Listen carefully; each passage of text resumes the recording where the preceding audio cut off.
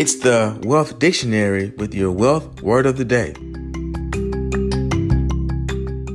Today's word is merchant cash advance. Merchant cash advance is spelled MERCHANTCASHADVANCE.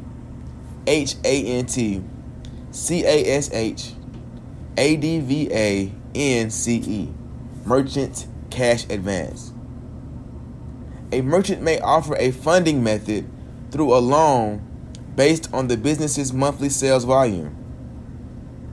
Repayment is made with a percentage of the daily or weekly sales. These tend to be short-term loans and are one of the costliest ways to fund your small business. Little background on merchant cash advance.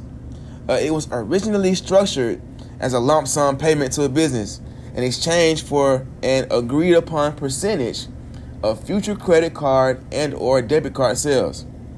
The term is now commonly used to describe a variety of small business financing options characterized by short payment terms, generally under 24 months, and small regular payments typically paid each business day, as opposed to the larger monthly payments and longer payment terms associated with traditional bank loans.